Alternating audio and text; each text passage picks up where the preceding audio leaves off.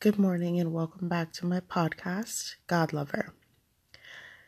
Today I want to talk about injustices. The story about George Floyd is incredibly heartbreaking. It would be heartbreaking for anybody to be murdered on the street by a cop with his knee in the neck. The fact that it happens to be a black man and we are the only race that is being targeted by people in authority is really sad. What we need to do now is band together. Every single race, every single nationality, every single person in this world that is on the side of right, not wrong, should be protesting, supporting the movement for Black Lives Matter, all Black Lives Matter. Everyone matters. But the fact that us Black people are being murdered every day, and 3 in the last month during a quarantine, is insane. The world is at a point where there is a pandemic. We are quarantined. We have curfews. There's killer hornets.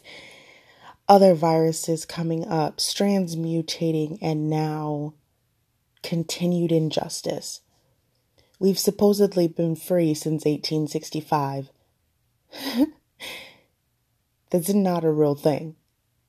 Because clearly people still see Black people as a threat.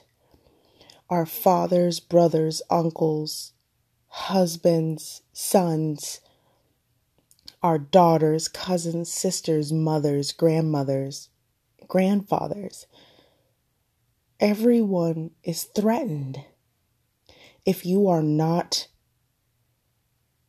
here seeing that, then I don't know where you're at. The fact that all of us can clearly see that there is a problem and only so many people are doing things to help makes me so sad. There are so many Black, Mexican, Asian American, any other race and nationality you can think of that are leaders and figures in the public eye, celebrities, famous people, artists, recording artists, whoever they are. Those are the people that can make more of a significant change rather than the regular people like us. We're out there doing our best, and some people are taking it a bit far with looting, but not even half, 90% of the looters are white people. All of the pictures that are being shown is showing them looting, destroying, breaking windows. And then we are being called thugs and all kinds of other names that do not represent us as a whole. I understand that there are threats in this world, but another human being cannot be a threat just because they are a different color. We cannot stand by and continue to watch all of our brothers and sisters continue to be murdered for no reason. We have to do something, and I'm praying that God can move these famous figures so that they can go out and make a difference, because none of them are going to be touched by the authorities. They're the ones that have the connections and can make actual moves. So together, what we need to do is just stand as one and just really try to do all that we can. Whether it's talking to our favorite celebrity, Instagramming them, Facebooking them, whatever we need to do, even going out and texting George Floyd or Floyd to 55156, signing a petition so that police officers can be held on trial for murder instead of just nonchalantly pushed off like nothing happened. It makes no sense that they have the authority and the ability to wave a gun in our faces and us not be able to make any moves, and we get killed and it's our fault. But we don't have the authority to just not be killed. We don't have any rights.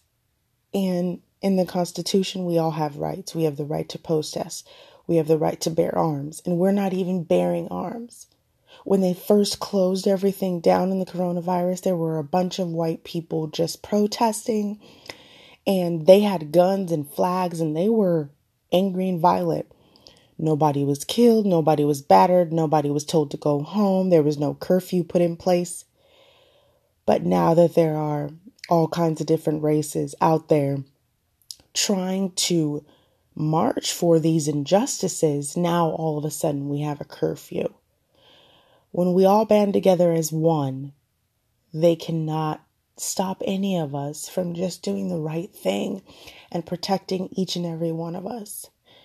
My prayers go out to the Floyd family and anybody that personally knew him.